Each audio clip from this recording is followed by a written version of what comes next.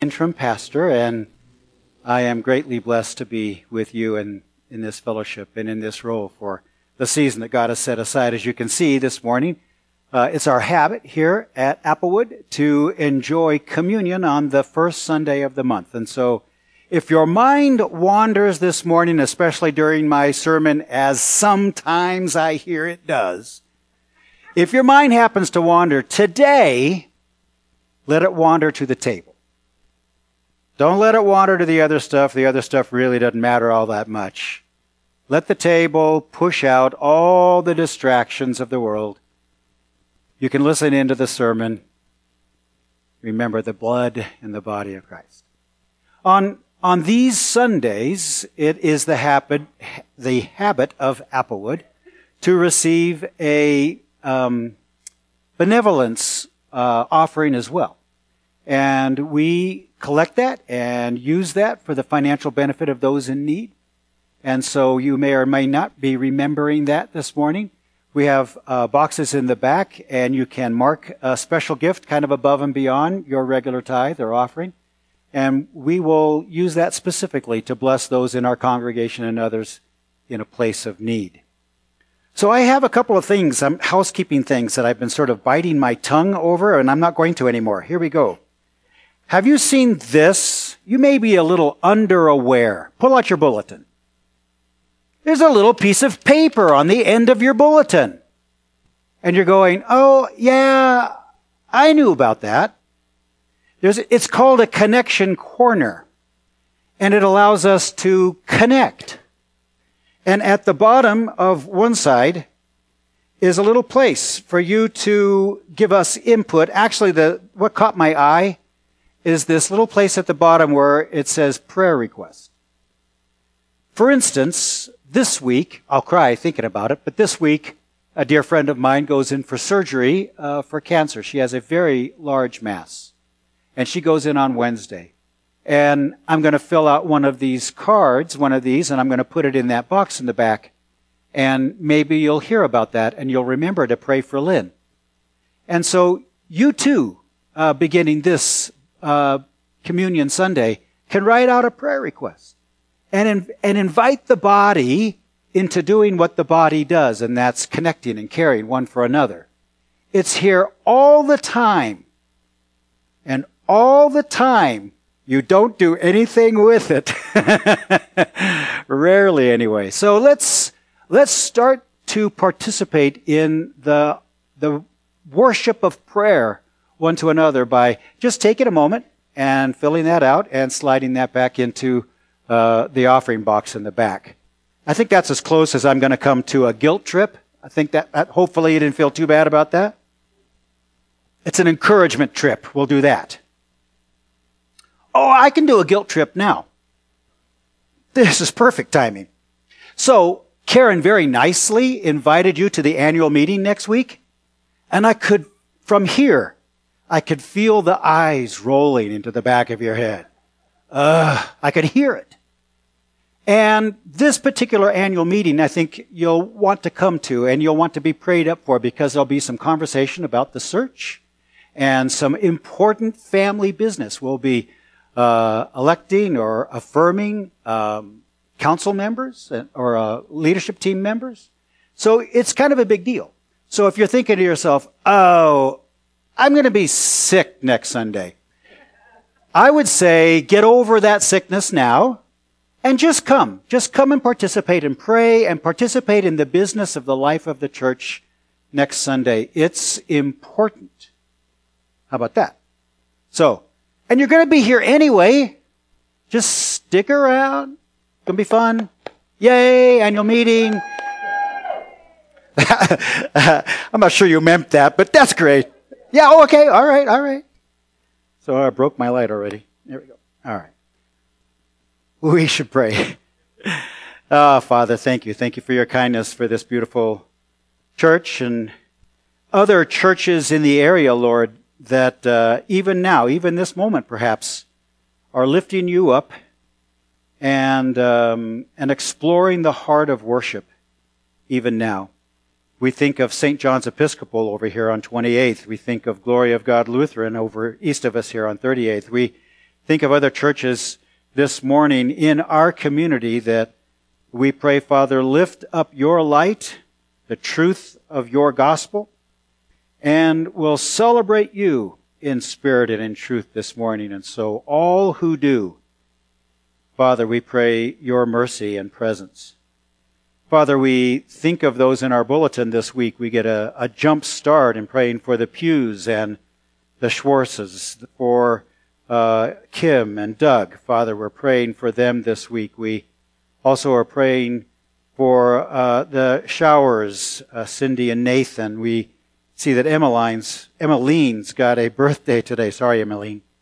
For the Schultzes, for Bob and Carol Ski. Father, we pray your mercy over Linda and Tim. Father, these are a few, but it is in our prayer one for another that we will begin to experience the fullness of life together.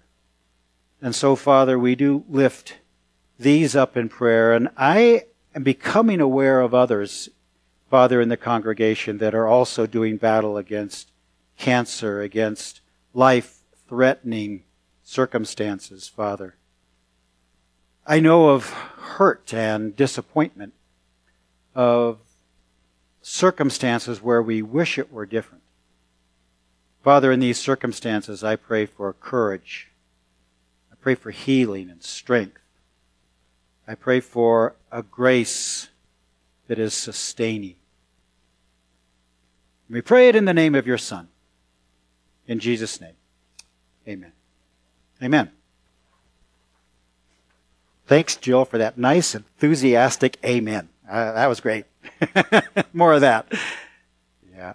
So, last week, I don't know if you remember, I went off my script a little bit. I kind of set things aside and just kind of went off. And I wanted to say that while I went off my script, I didn't go off the script of Scripture, nor did I even go off the script of Philippians. What I was sharing was from deep within the Scriptures. And so I want to review a little bit because it occurred to me that I needed to build on that just a smidge. Last week we talked about the gospel, didn't we? We spent a good deal of time unpacking the gospel. And we decided that the gospel was good news. In fact, what we decided was that the gospel was great news. It was the best news you've ever heard or could imagine.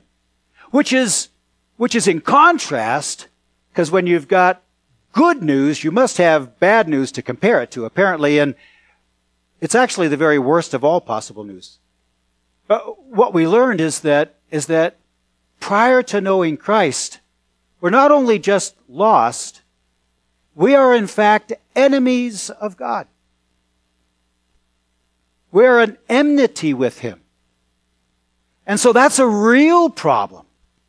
I mean, lost is one thing. To be dead is something else. To be dead in our trespasses, to have no spiritual life before I know Christ. And then Christ comes and He gives me life, and then I begin to enjoy the very good news, right? I live into this new hope, a grand new transformed life.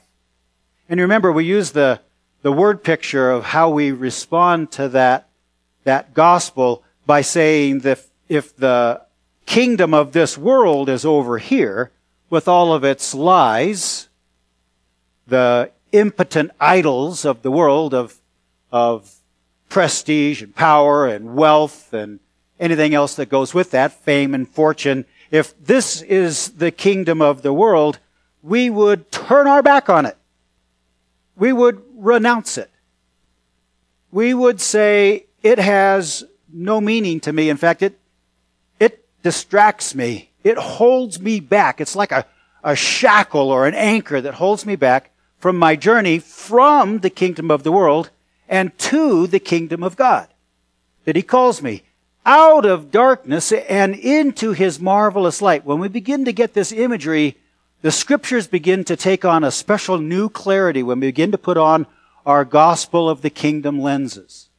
We begin to see how all of Scripture is knit into this idea of His calling out a people to Himself as a living witness, as an eternal living sacrifice of praise to the God Almighty, the church eternal. It's a grand hope. And so we talked about that last week of what it means to renounce the world, to renounce that. And that's actually what repentance is. Sometimes I guess we think, and not wrongly so, that repentance is sorrow. I'm sorry about my sin. And of course, when I recognize my sin, there'll be a flush of emotions. Sorrow being one of them, but also regret and shame, maybe even self-loathing. All kinds of emotions could well up. It's not about the emotion, though that's natural and expected. What it's about is changing our mind. That's what the word means, repent, is to change our mind. I no longer put my mind here, I put my mind on the kingdom. So that's what we talked about last week, and I want to build on that. The reason I know this is true is because Jesus said so. We can go to the scriptures and we can identify. So if you have your Bible with me, turn to Matthew chapter 6, to a very familiar passage in the Sermon on the Mount. So you'll hear me talking a lot about the kingdom of God because I am taken with that doctrine. Turns out so is Jesus. And so virtually all that he teaches about is about the gospel of the kingdom and the kingdom of God. And this sermon, the Sermon on the Mount, is what it would be if you as a kingdom citizen lived authentically on earth according to the rules of the kingdom of God rather than the kingdom of the world. He's contrasting them and showing how it is that we are to live in the here and now, in the kingdom of God now, not waiting for it, but enjoying it now. And so he says things like this in verse 19. Do not lay up for yourselves treasures, this is chapter 6. Do not lay up for yourselves treasures on earth, where moth and rust destroy, where thieves break in and steal. Don't invest in that kingdom. Instead, lay up for yourselves treasures in heaven, that kingdom, where neither moth nor rust, just teasing, where neither moth nor, don't do it, don't play, where neither moth nor rust destroys, and where thieves do not break in and steal. For where your treasure is, there your heart will be also. Later, he goes on to say in verse 24, I think, no one can serve two masters, for either he will hate the one and love the other, or he'll be devoted to the one and despise the other. You cannot serve God, the kingdom of God, and the kingdom of mammon, the kingdom of money, the kingdom of things, of stuff, of power and prestige and stuff. You can't serve them both. I don't know, I'm looking around, I'm thinking there might be one or two Bob Dylan fans. Could be. I'm a Bob Dylan fan. In his Jesus season, he wrote a song, you gotta serve somebody. Serve somebody. So my Bob Dylan isn't that great, but he's not very great for that matter. And so he acknowledged that you're gonna serve somebody. And he said, then you better serve the Lord. I'd agree with him. That's good theology. So let's keep going. We want to have some time to linger over the table. So let's go ahead and turn to Philippians chapter 3 then, and let's go back into our outline, because even Paul is acknowledging this returning from the world and turning to the kingdom. He is writing about it in Philippians chapter 3. Galatians. All right. And I want to I want to bring us to verse 7. Paul takes a moment where he sort of reflects out loud. It's a stream of consciousness. He's thinking about himself. He's thinking about his life. He's thinking about this moment, this response that he had when Jesus called him and when he turned his back on the world and all of his credentials, his long list of credentials, and he turned his back on them. And he said, now I'm going to put my attention on the kingdom, because I don't know what I was thinking when I was building my own kingdom and participated in the kingdom of the world. I don't know what I was thinking. I got locked up in religious think rather than God. And he says, whatever gain I had, in verse 7, chapter 3, verse 7, whatever gain I had, I counted as loss for the sake of Christ. Indeed, I count everything as loss because of the surpassing worth of knowing Jesus Christ, my Lord. See, in light of who Jesus is, everything takes on a diminished value. Everything over there hardly matters. I can't believe I put any value in that. Not against that treasure. What was I thinking? This is Paul. Me too. For his sake I have suffered the loss of all things and count them as rubbish in order that I may gain Christ and be found in him. Let's jump down a little bit now to verse 12. And this is, I don't know that I have a life verse, but if I did, this is probably it. And then he talks about his walk. His walk from here to over there, and he's writing as he walks. And he says, not that I've already obtained this, or I'm perfect, but I press on to make it my own, because Jesus Christ has made me his own. And he says, brothers and sisters, I don't consider that I have made it on my own. I didn't do this, but the one thing I do, forgetting what lies behind, the sadness, the victories that I thought I enjoyed over there, all of that, forgetting what lies behind and straining forward to what lies ahead, I press on toward the goal for the prize of the upward call to what lies ahead, the upward call of God in Christ Jesus. What a thought. What a thought that as I turn my back on the world and I set my eyes on Jesus, that the things of this world will grow strangely dim in the light of his glory and grace. What a kindness. What he has called us into. There's still a problem for me.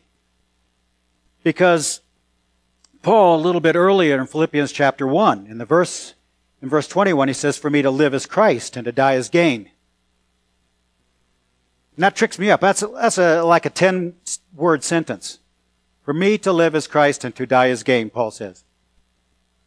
Well, what in the world do you mean by that, Paul? What is it to live in Christ? That's kind of an unusual thing. We talked a little bit about it last week, but what does that mean to live in Christ? That Christ would live in me and I would live in Christ. How does that actually flesh its way out? And so I want to talk about what does it mean to live in Christ. For me, to live is Jesus and to die is gain. Kim read it to us earlier in Galatians. We'll look at it in a minute. I don't have to say it now. We'll do it later. Never mind. Hold that. So I want to talk about that this morning. I want to do one more sort of walk-around word picture for you, because this idea of living in Christ, what it means when I turn my back and I'm walking that way, how am I supposed to walk? What does the walk look like? I want to know what that is, because I'm tripped up over that. And I'm experiencing, I talk to people and they say, you know what, I love Jesus, but I just don't get him. I don't get the Christian life. I still live with anxiety. I still live with worry. I still live with anger. I still live with these feelings. I get bored in church. I hardly want to come. I don't know. It doesn't seem to be working for me. I hear that. People go through these dry seasons. People actually live there for a long period of time. I don't know. I don't get it. I just don't get it right now. Here's the problem, I think, with this curse of striving and the shackles of sin. I'm going to try this time. So I want you to imagine a teeter-totter in front of you, something like this. Ta-da! Pretty close. I think that was my fault. I was early. So imagine a teeter-totter in front of you. Now, I've preached this 2 or 3 times with an actual teeter-totter. Once about killed myself. So I decided not to do the teeter-totter this morning in favor of my ankles. So imagine in front of you on the right-hand side a teeter-totter tipping towards freedom. Now freedom, who doesn't love freedom? Freedom in Christ. That's a great thing. The trouble is we sometimes translate freedom into freedom to sin rather than freedom in Christ. We translate it as license, and licentiousness becomes the habit. And so I go over here and I practice freedom. Oh, I love freedom. And then I begin to enjoy the world. I dive back into the world and I start thinking about stuff of the world, and I'm over here and I'm experiencing the shame and the guilt and the sadness and even sort of the death of what sin brings to my life, and I don't like it. And so I say to myself, oh, I got to get back to the Christian life. I'm out of the Christian life. So I'm going to make my way across the teeter-totter, and I'm going to work my way back to the law, because the law, of course, is good.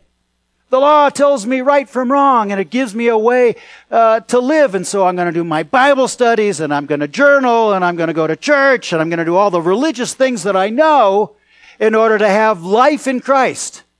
The trouble is, just as freedom can become license, law can become legalism. And now I'm following after all the religious trappings of Christ and not Christ himself. And this is a deal, folks. This is a problem for us. Because I'm going to say some 75% of Christians think this is the Christian life. Walking back and forth from going over here, going, oh, this isn't right, I need to go over here. And then I go over here and I say, oh, this isn't any fun, and so I go over here. And they walk back and forth on this thing, and they're trying to find a place where they balance out. Oh, I'm trying to balance this puppy out right here. And the trouble is, now, is that's a lot of work. I'm working all the time to keep this thing balanced. Wait a minute, the things of the world are moving me around a little bit. And then the other thing that happens, and I don't like this either, is that I start looking around and I try and judge where I'm standing based on what you look like and what you're doing. So I stand here and I think, well, I'm better than y'all. You're all a bunch of sinners over there. I'm better than you. And so then I look over there and I say, oh, look at all those religious people doing all those religious things, and they look really religiously smart and they pray really good and stuff.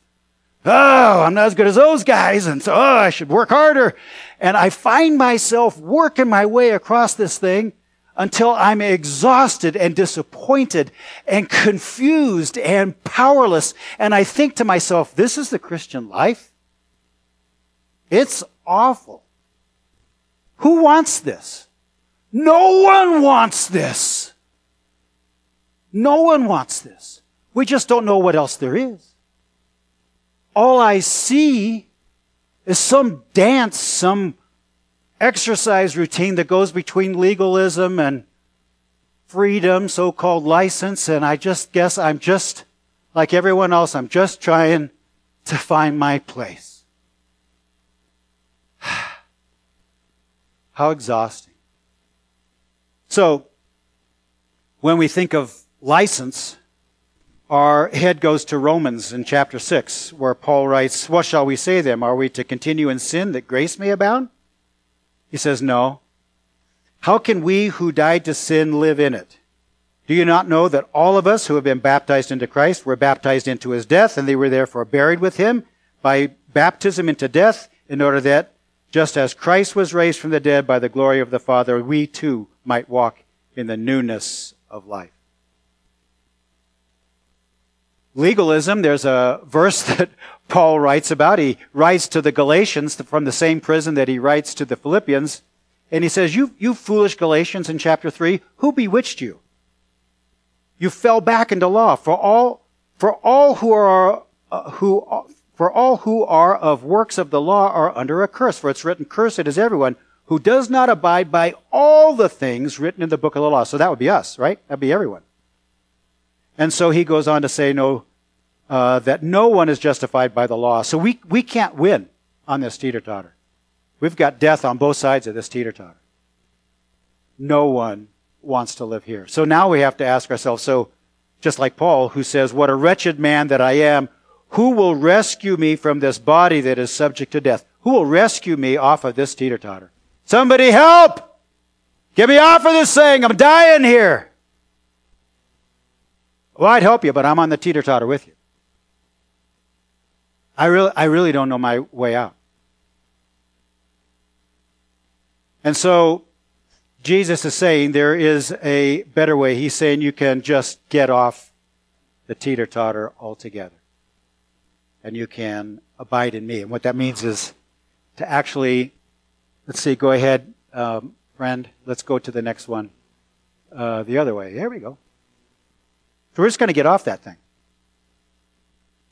But it makes you wonder, kind of like that trapeze, when you jump on and you swing over, and then you have to let go, and you're hoping that the other trapeze is there waiting for you, because you're going to turn and grab the new one, right? Whoa, whoa, ah. Because this is what you know. This is what you've grown good at. Too many of us Christians is this walking back and forth and the complacency that comes with us and the expectation that this is the best there is. And Jesus says, no, you can let go of that. You can let go of that and jump into my arms. And you can abide in me. Because no one wants the exhaustion, no one wants the shame, the comparing, the bored powerlessness of walking back and forth in the Christian life. No one wants that. So we abide. We practice abiding.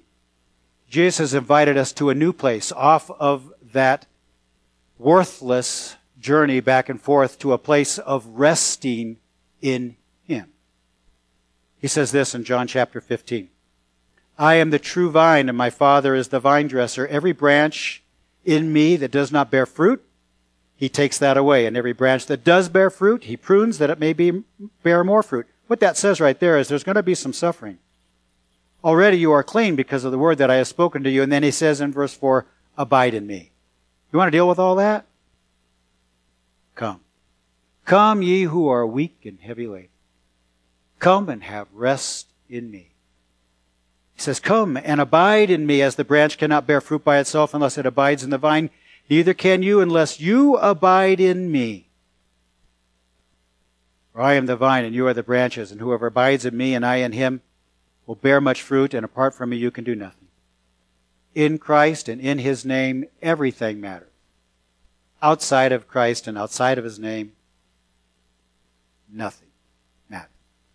Not in terms of eternity. So, I'm recognizing that this is hard. This idea that I have been crucified with Christ, as it says in Galatians chapter 2. I've been crucified with Christ. It's no longer I who live, but Christ who lives in me. I'm abiding with Christ. Where's Christ? He's in heaven. So I'm abiding with Christ. In Colossians chapter 3, look it up later. It says, for your life is hidden with Christ in heaven. What? Wait, I'm here. Well, yeah, except that in some mysterious way, believer, your life is hidden now, once and for all, with Christ in heaven. And He is abiding in you. And that's why Paul can say, I don't live here anymore. It is Christ who lives in me. And so I live by His power, according to His rules, for His profit. And it's a whole new life. And now I'm not bored anymore. Now I'm not powerless anymore because I'm living in His power. We need to get to the table. And the table is a curious worship expression, isn't it? It's a table of both death and life. He invites us, our Lord does, to enjoy His blood and His body, shed for us, broken for us, that we might know real life. Because that's what He wants us to do. He wants us to shine. He wants our life to be so amazingly attractive that those in the darkness would say, I'm going to follow you out of here. It's so dark in here I can't find my way. I'm going to follow you out of that darkness into whatever light you know. And so He's inviting us by the table into a moment of reflection and worship whereby we recognize that it's by His blood and His brokenness alone by which we now live. Maybe you know the story. A friend of Jesus by the name of Lazarus, he died.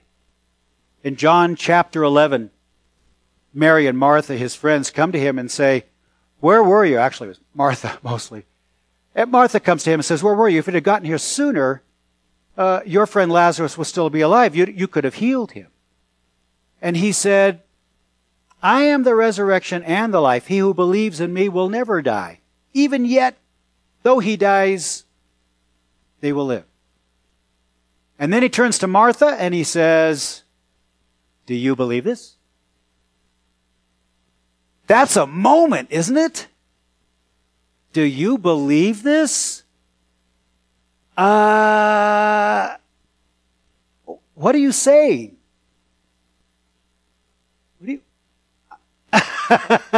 What are you saying to me? What are you asking me in this moment? Do you believe that you have the power over death itself? He says, "Lazarus, roll away the stone. Come forth." And he calls Lazarus, 4 days dead, to life. Calls into eternity. And Lazarus, the mental image in my mind is like you're all wrapped up in grave clothes. How do you do that? So I'm not sure how that works. I'm waiting for that chapter in The Chosen to find out how that works. But this is what he says next.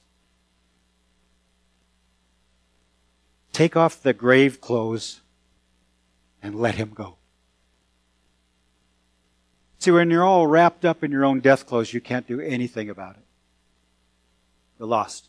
It's hopeless. But together, at the command of Christ, we can take off each other's grave clothes.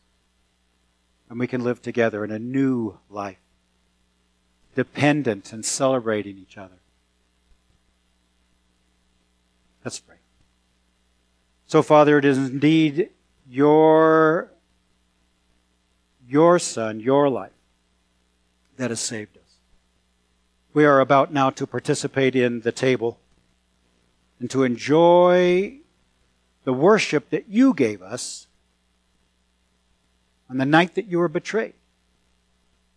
And on that night, anticipating your own death, you shared a last intimate expression with the disciples. Not only did you wash their feet, but you gave them this beautiful expression of what it means to worship you into the kingdom. And so, Father, we come before you now in that same spirit, enjoying that same dinner.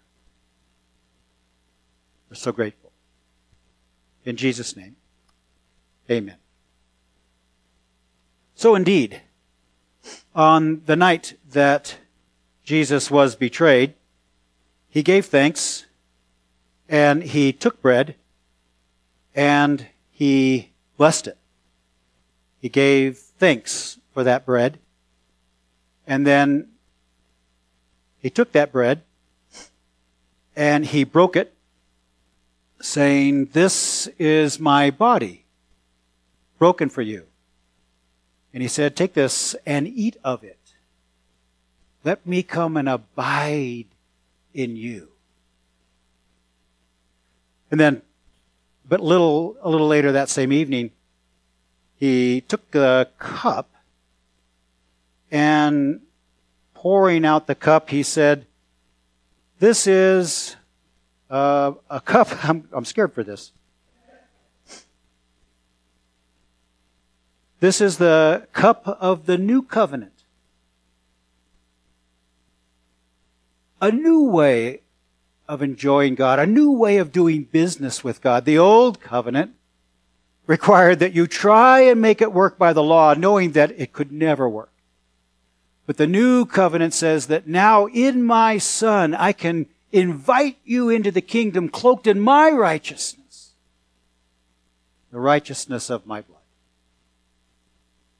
As I understand it, within the covenant, this table is an open table for all those who are, as the covenant used to say, true believers. And that, of course, is up to you. Have you renounced the world with your heart, soul, mind, and strength? Turned your mind and heart as far as you can right now, as He draws you into perfection, even as Paul said, not that I've attained it, but I got my eye on it. If you, like Paul, can say that, then this table is, of course, for you, regardless of whether you're a covenanter, whether you're brand new to our church. This table is for you. We have 2 plates with regular bread. I have some gluten-free here in the center.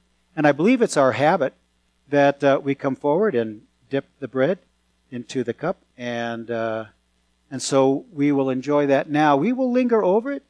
We will take our time because it's a worthy table, isn't it? And so, Father, thank you. Thank you for this table and for these who will dine so richly.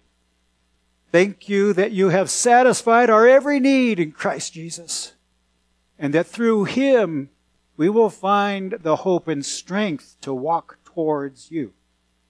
In Jesus' name, amen.